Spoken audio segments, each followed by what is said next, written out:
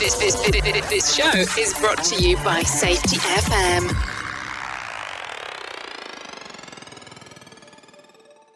And I can't travel down there. Look, and we are so keen to host you. I was actually teasing both Dr. Jay Allen and Dr. Todd Conklin the other week that we actually should have a massive road show in 2022 and get all our American friends to come down across New Zealand, Australia, and we'll do like a road show. It'd be fantastic. Yeah, I'm not too sure how many RVs we'll need, but yeah. And of course, we drive on the wrong side of the road, but that's just part of the atmosphere, as we call it. Yeah, that's why we let other people drive when we come down to visit. Yeah, no, I always drive when I'm in the US. I love a bit of excitement because I can tell you now, you are so focused on keeping on the right side. It's just amazing. I love it. But Rob, look, thank you very much for joining us.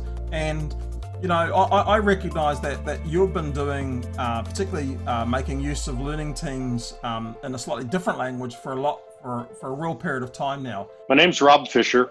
I own a company called Fisher Improvement Technologies, and we've spent the last 30 years helping organizations and individuals understand how and why people make mistakes, especially mistakes that could be catastrophic, and how you can do one of three things with those. You can prevent the mistake or the error, you can reduce the probability, or you can mitigate the consequences. Very early on, we started doing something that we called facilitated improvement teams.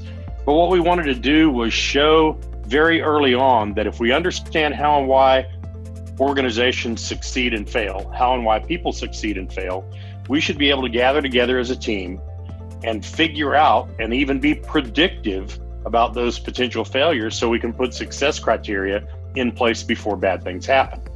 Then you can also use that on the back end to say, okay, what did we learn from this almost?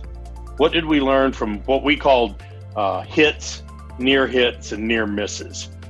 How can we use this spectrum of analysis, this facilitated improvement team, or now learning teams, to really learn as an organization?